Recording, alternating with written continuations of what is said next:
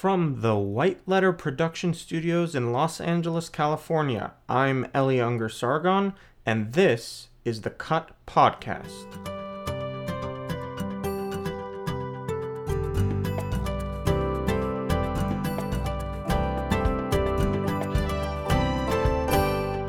All right, welcome back to another special edition of the Cut Podcast. I'm very happy to be sitting here back home in Los Angeles now with Winston Wilde. Winston is a sexologist. So tell us a little bit about yourself and what is sexology? What is it that you do? Well, sexology is the scientific study of sex, and there are many ways to apply that if you want to. One of the ways I apply it is as a therapist. I'm a sex therapist, but more so a psychoanalytic therapist working with erotic minority people. Another way to apply sexology is teaching. So I'm a professor of human sexuality and gender studies. And another way would be to do research, like Kinsey did research, and people have done research on circumcision, although most of it's very poor, as I'm sure we'll get into in our discussion. Unfortunately, I'm ashamed to admit that most sexologists are unaware of this issue in America. They don't pay attention to it, and they don't want to. And I've been definitely fighting an uphill battle on this to try to get my colleagues to pay attention. I think the reason is that most of the men are cut, and most of the women have sons that they cut. And they don't want me talking about the importance of foreskin. That's one thing. Another thing is that Masters and Johnson, you know who they were? Okay, so William Masters, I'm going to assume, was circumcised because of the geography in which he grew up, where I think it's 99.2% of men are circumcised. And you know, I've read almost everything he ever wrote, and I can tell that he knew very little about foreskin.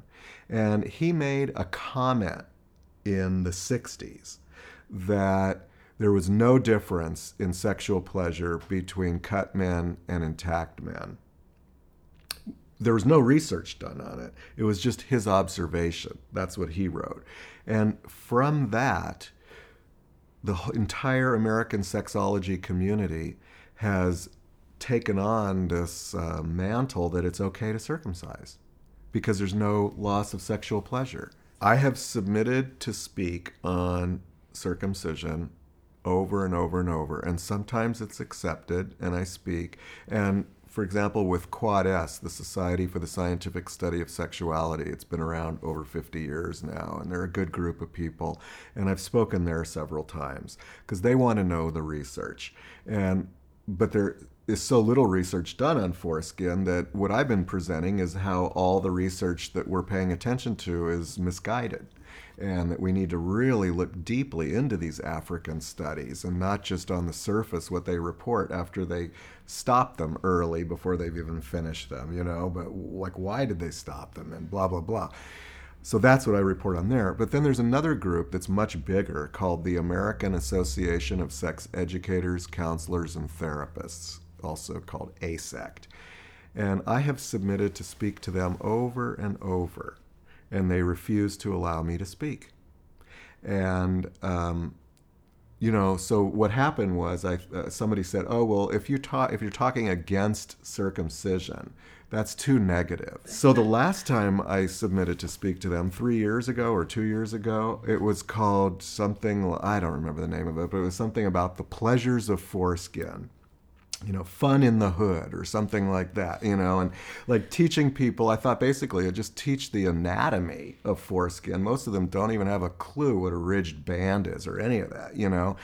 Teach them the anatomy and then teach them some physiology and then teach them some pleasuring things that you can only do with foreskin, such as the way gay guys do docking, or I guess anybody you can dock up to a woman's breast if you want. But, you know, when you put the penis head right up and then pull the foreskin over and connect to the other person, it's kind of a nice sexually intimate thing to do. And if you have your foreskin removed, you can't do that. That's not an option anymore. And, you know, so, but they wouldn't let me speak about that either. The pleasures of foreskin. And when I asked them why they kept rejecting me to speak about circumcision, their answer was, it's not that important of an issue. And I said, the mutilation of 1.1 million baby boys a year in America of their penises is not a sexuality issue? How is it that you came to become interested in the subject of circumcision? Well, being born into a Jewish family, I'm cut. So there, I've come out with that right away. And I think it was, I'm 55, and I think it was back in my early 20s, living in San Francisco back in the day, in the great day when there was a cure for all sexually transmitted diseases and you didn't have to worry about anything. And I started having sex with lots of people. And I just remember having sex with guys with foreskin and thinking, wow, this is really amazing.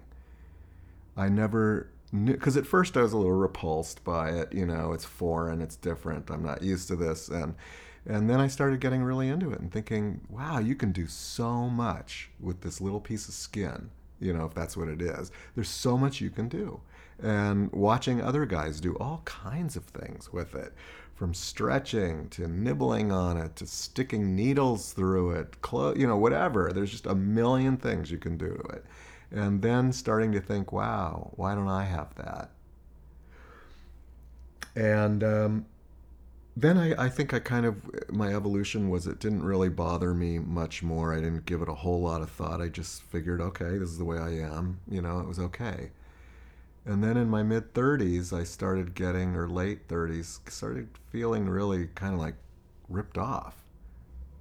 Like, okay, I guess I'm never going to get my foreskin back. And then I started getting really angry, which I think a lot of men do who become aware of what's happened to them.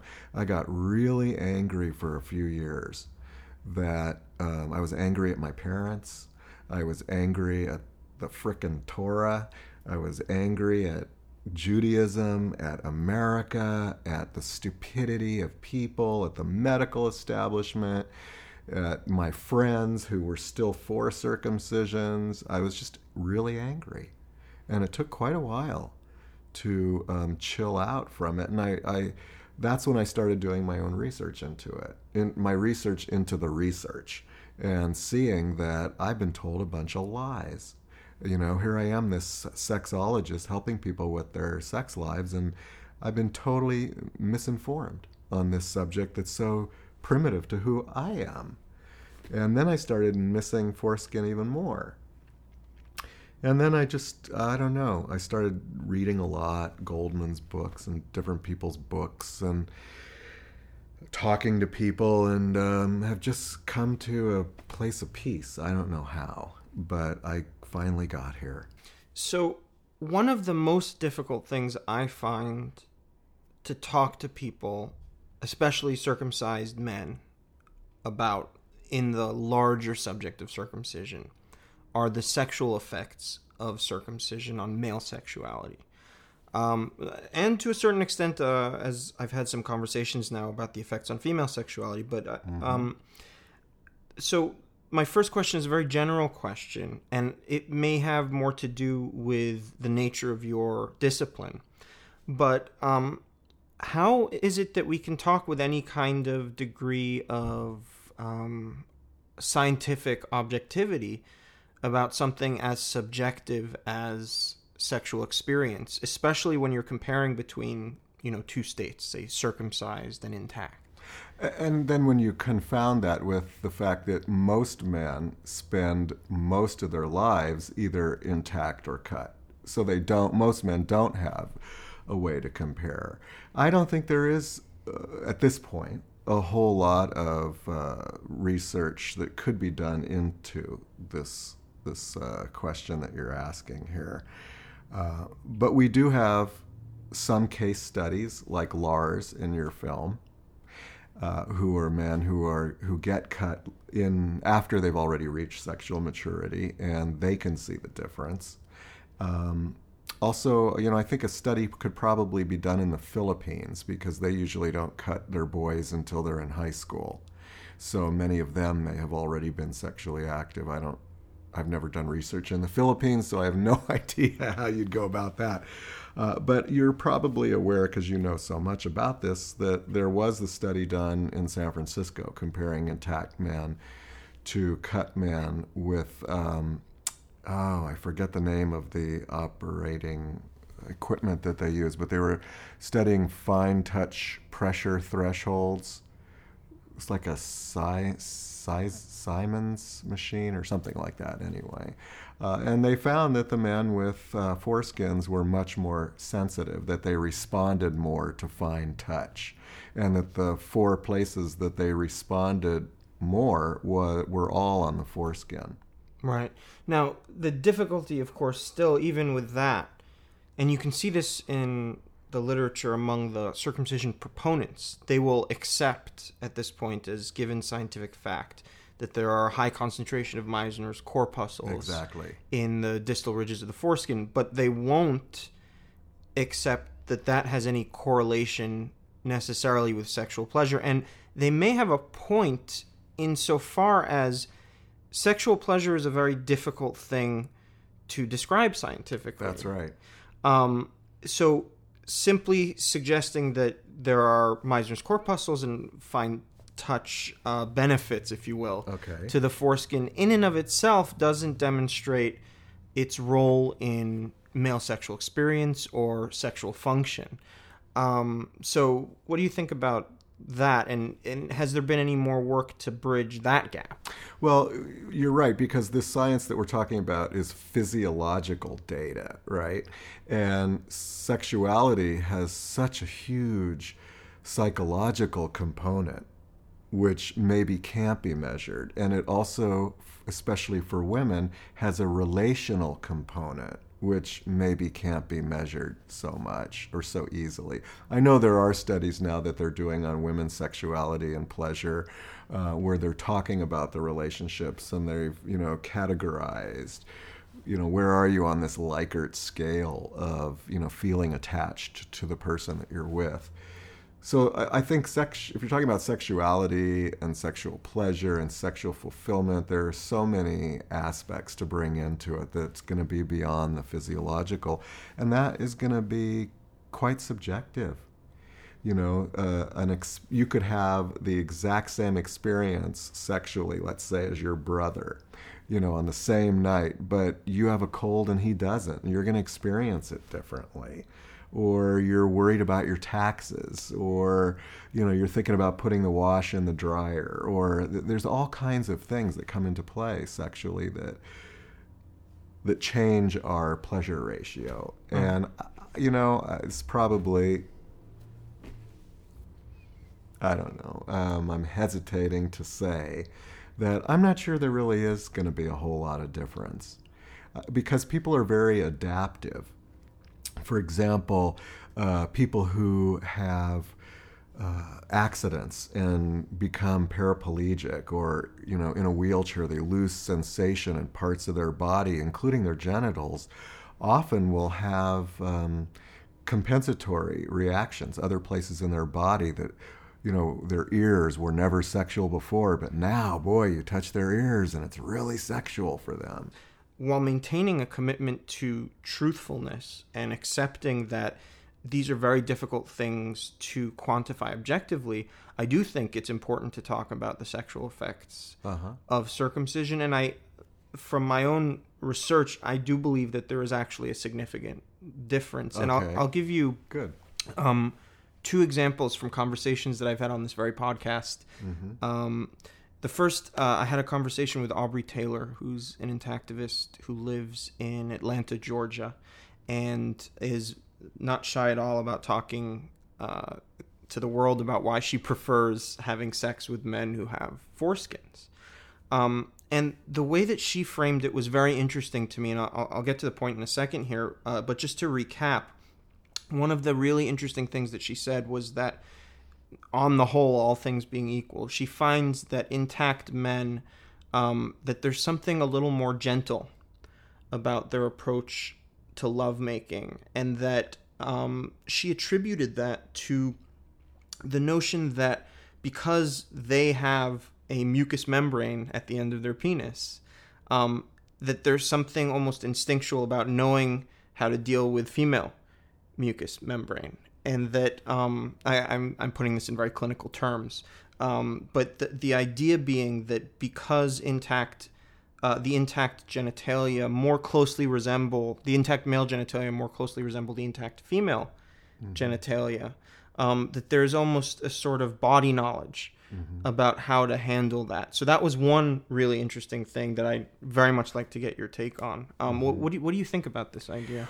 Well, I completely agree with that, but this is not research, this is theory and observation. And I've had the good fortune to observe hundreds and hundreds of men and women and men and men and women having sex.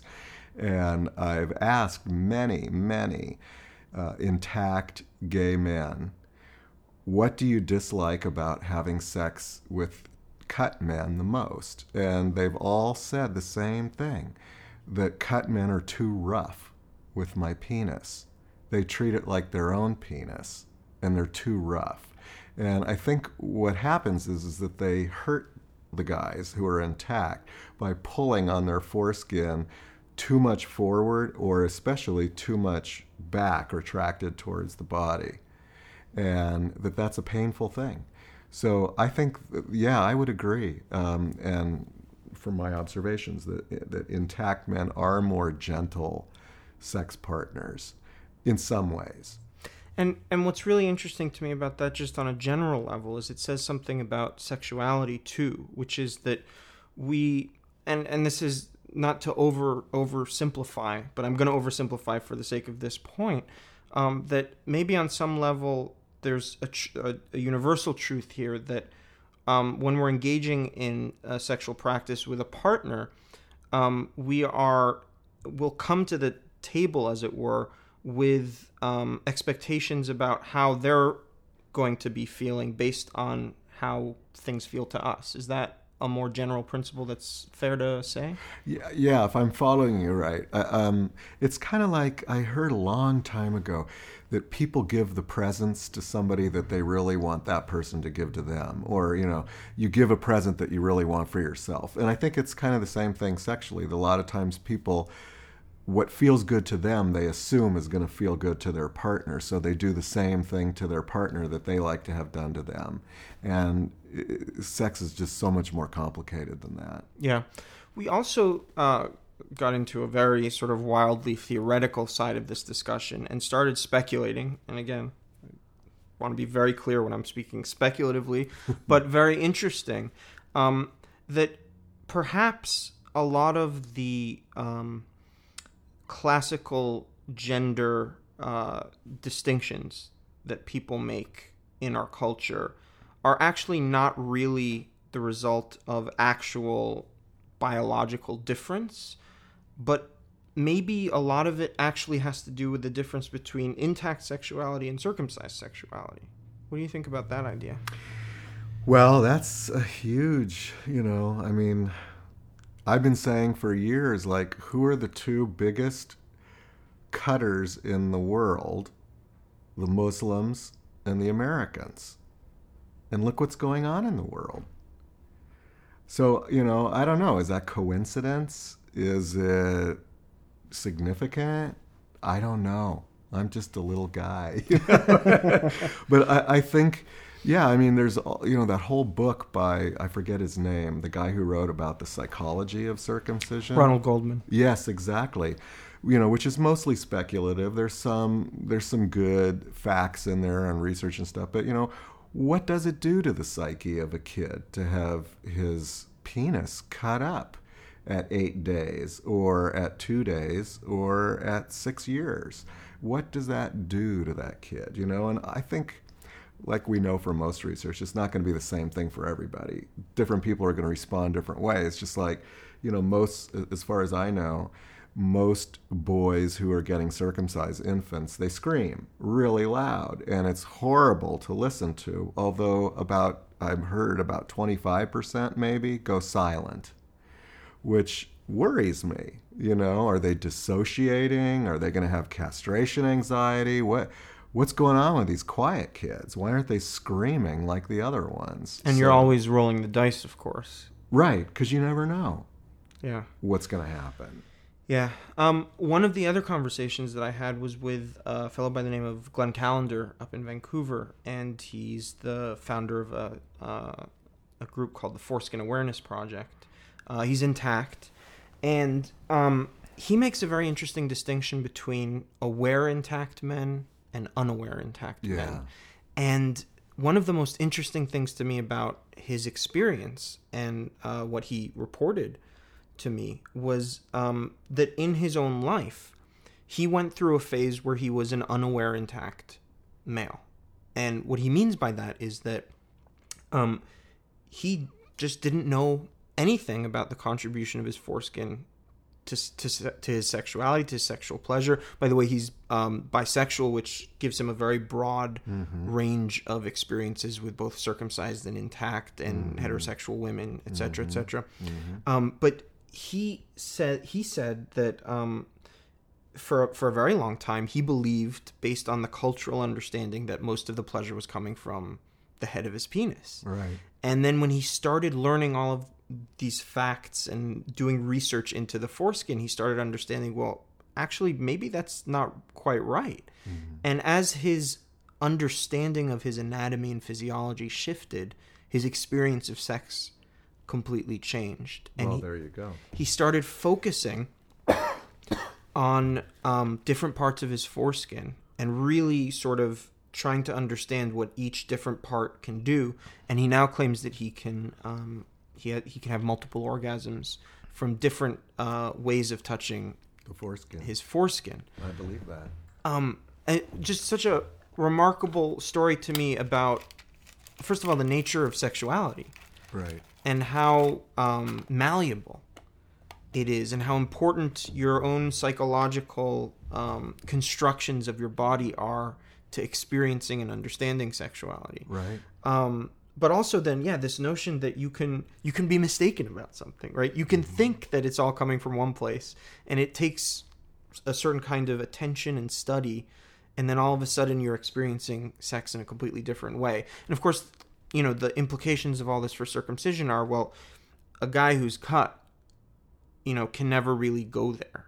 He doesn't have the parts of his penis to become multi-orgasmic or aware or, any of this sort of thing. So what does this story say to you? What's your reaction? Well, he doesn't have his foreskin, but he can still be multi-orgasmic. He can still be really in touch with his penis. He can become more aware, which is what enlightened means, just become more aware of his body and what's going on. Right. I mean, this is reminding me of when I talk to doctors, medical doctors.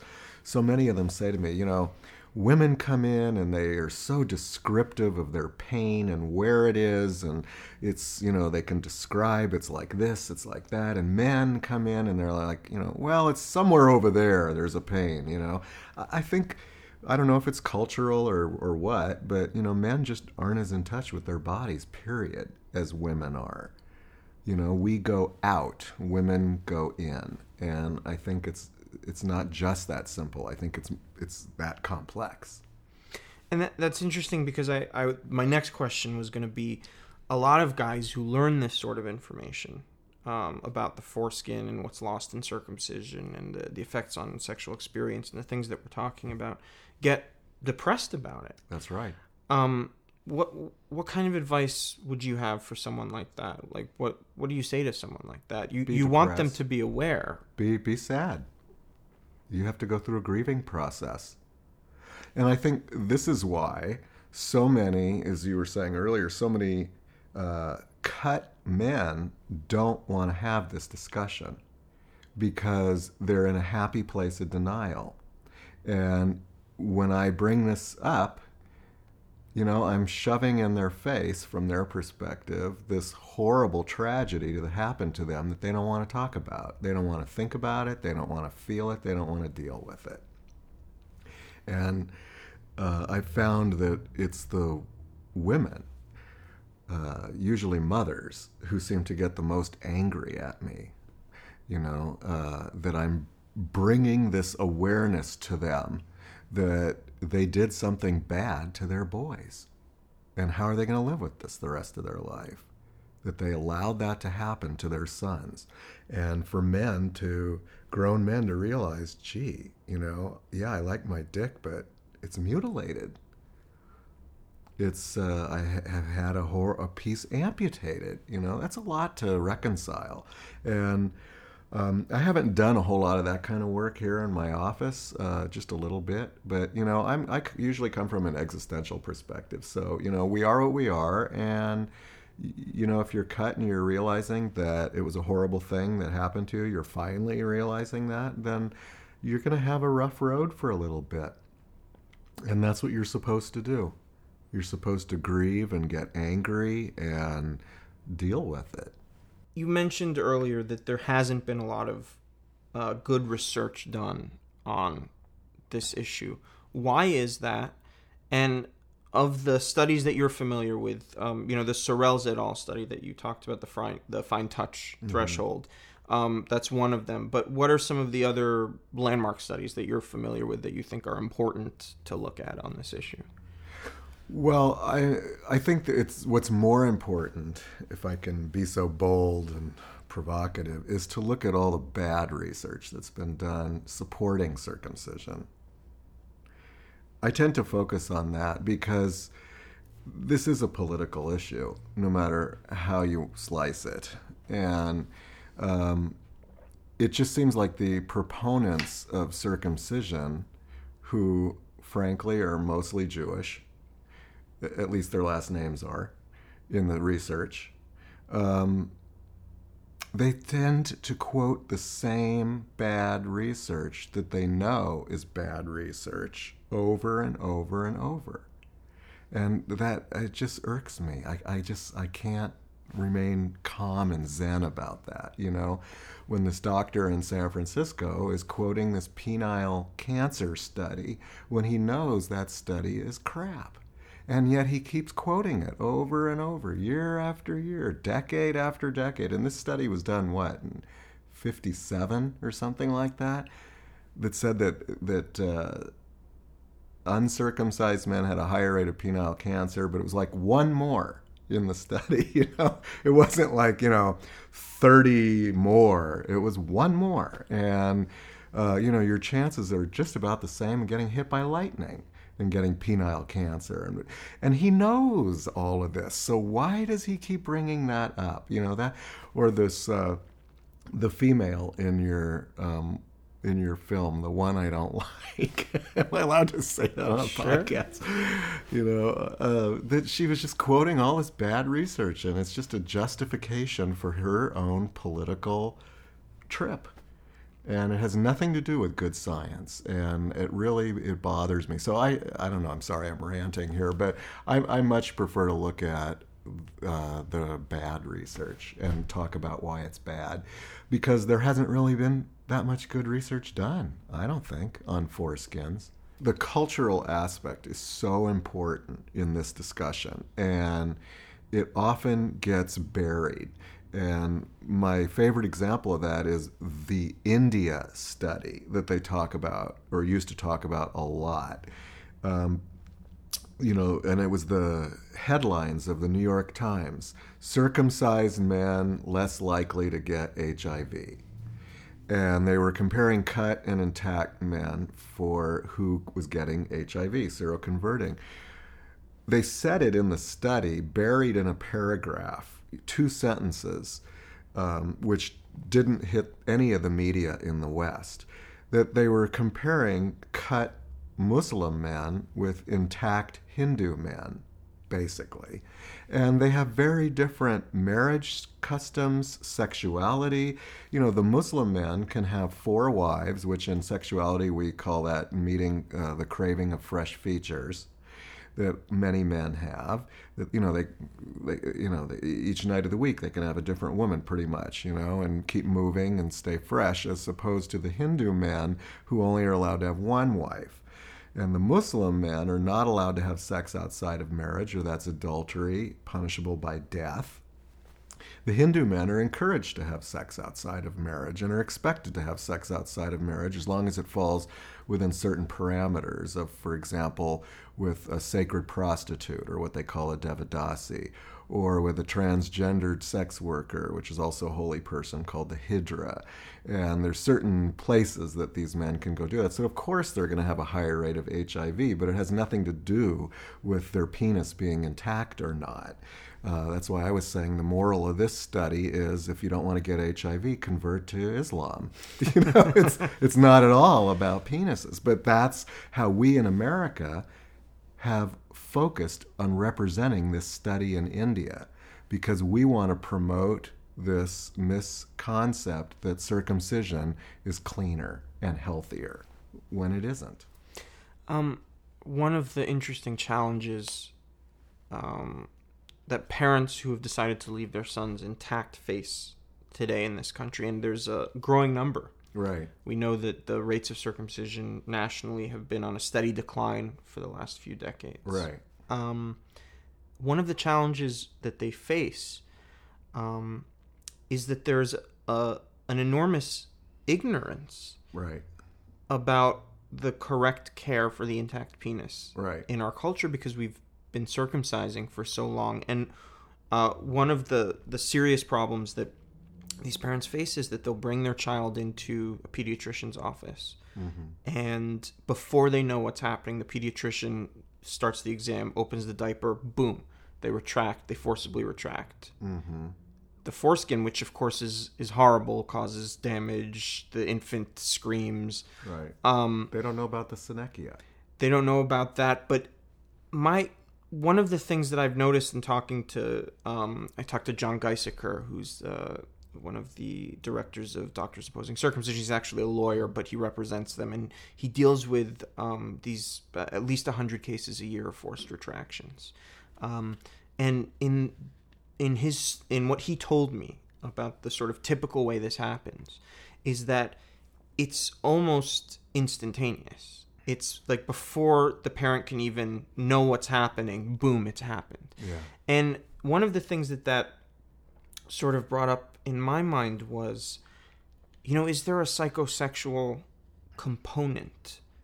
What would drive a medical professional to the first thing you do when you see an intact baby penis is, you got to see the glands, you got to retract. What do you think about that? Well, I think that's a very, very profound question. And, I raise this similar questions often. For example, the psychotherapists who do reparative therapy to cure gay people and to make them into straight people, I think I always wonder, why did you choose that? Of all the different kinds of psychological issues you could be treating, what is it that makes some people choose to spend their entire lives stopping gay people from being gay? Does that say something about their own psychology, that they're trying to stop themselves from being gay? I don't know, but it's a good question, And I pose the same question with lots of things psychologically. Why do we do these things that we do? So I don't know why these individual doctors may feel a need to retract this foreskin and punish these kids who have more than they do, maybe. I don't know. Yeah, I think it speaks also to the larger issue of how cutting cultures perpetuate their practices. Sure. If you were just to ask someone, just an average person in the street who had their child circumcised, why did you do it? Mm-hmm. They'll probably give you a litany of it's cleaner, it's healthier, It looks like. But I'm starting to get the sense that these are, they're cultural markers for something that's much deeper. Mm-hmm. That's going on. And you have to wonder about the sort of cycle of violence, the cycle of cutting, the cut becoming the cutters. So I wonder if some of that's going on here too. Sure. I think so. And, we're a country that perpetuates in many ways that cutting is better. And I think people believe that, That's why we got to our height of cutting in the 50s. I think it's because Dr. Spock said, go ahead and do it. It's healthier.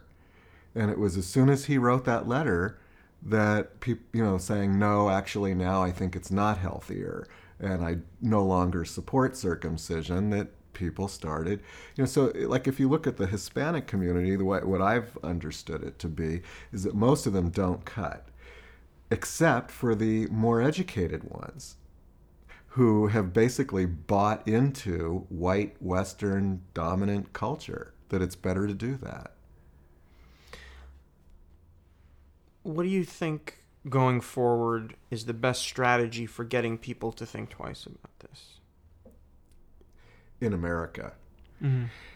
I don't know. I kind of, sometimes I'll be driving around daydreaming about, what could we do, and I think people are doing the right things. I like the billboard campaigns, modern couples don't cut or whatever, these different, I think that has a good impact. And I think just talking about it and educating, I'll tell you, I've had a few college students who shared with class that they went and got circumcised a few weeks ago or a few months ago or last year. And every time when I ask them, why did you do it? They never say, because it's cleaner or any of those other excuses that Americans use that aren't true. They always say, because that's the way the porn stars are. And they want to look more like a porn star. And then I ask them, have you ever watched gay porn? And they go, no.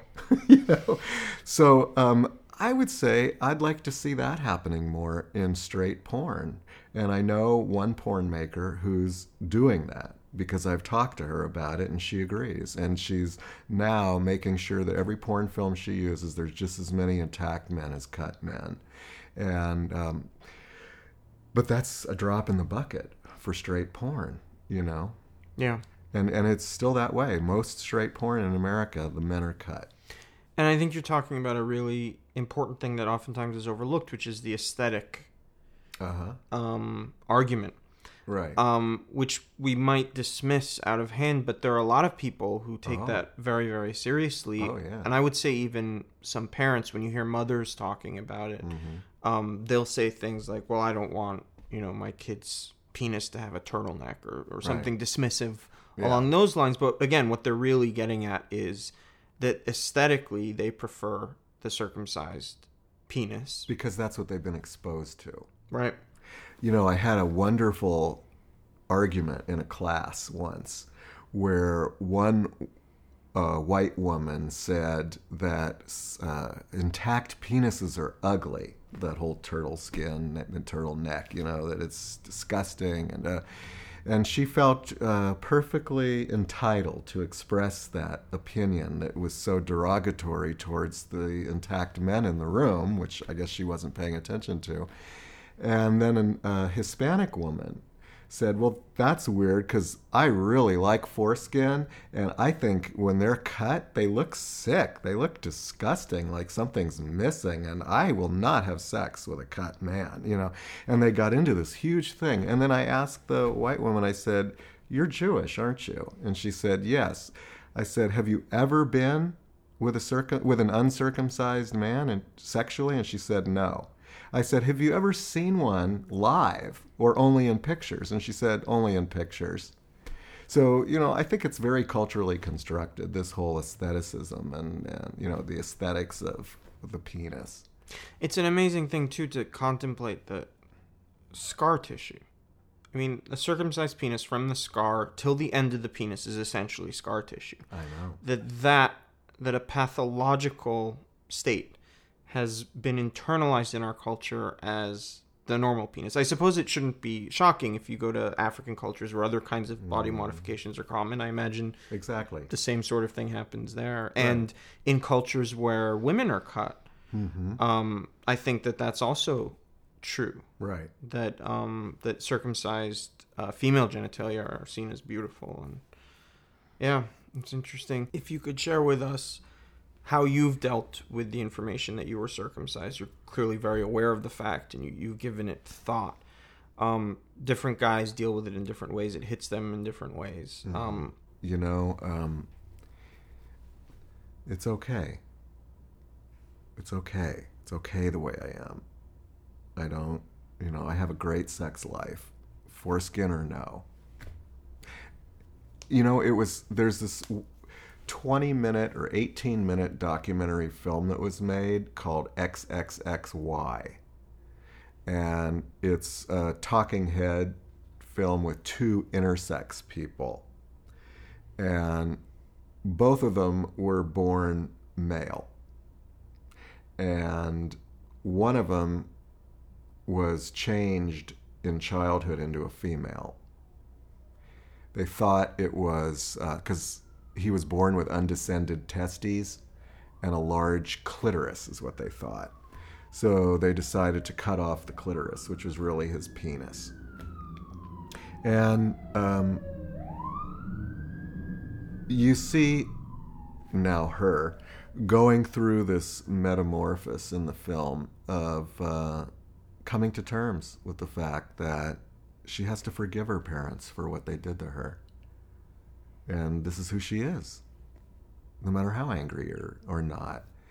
And so isn't that really the existential work that has to be done for those of us who have been mutilated, to try to be okay with it at some point. Winston Wilde, thank you so much for joining us on the Cut podcast. I really appreciate it. Where can people learn more about your work? You could go to winstonwilde.com, and there I am. With an E. Wow. With an E, yeah. WINSTONWILDE.com. Wonderful. Thank you so much. Thank you, Ellie. That's our show. If you have any questions, comments, or suggestions, please email them to us at cutdocumentary@gmail.com.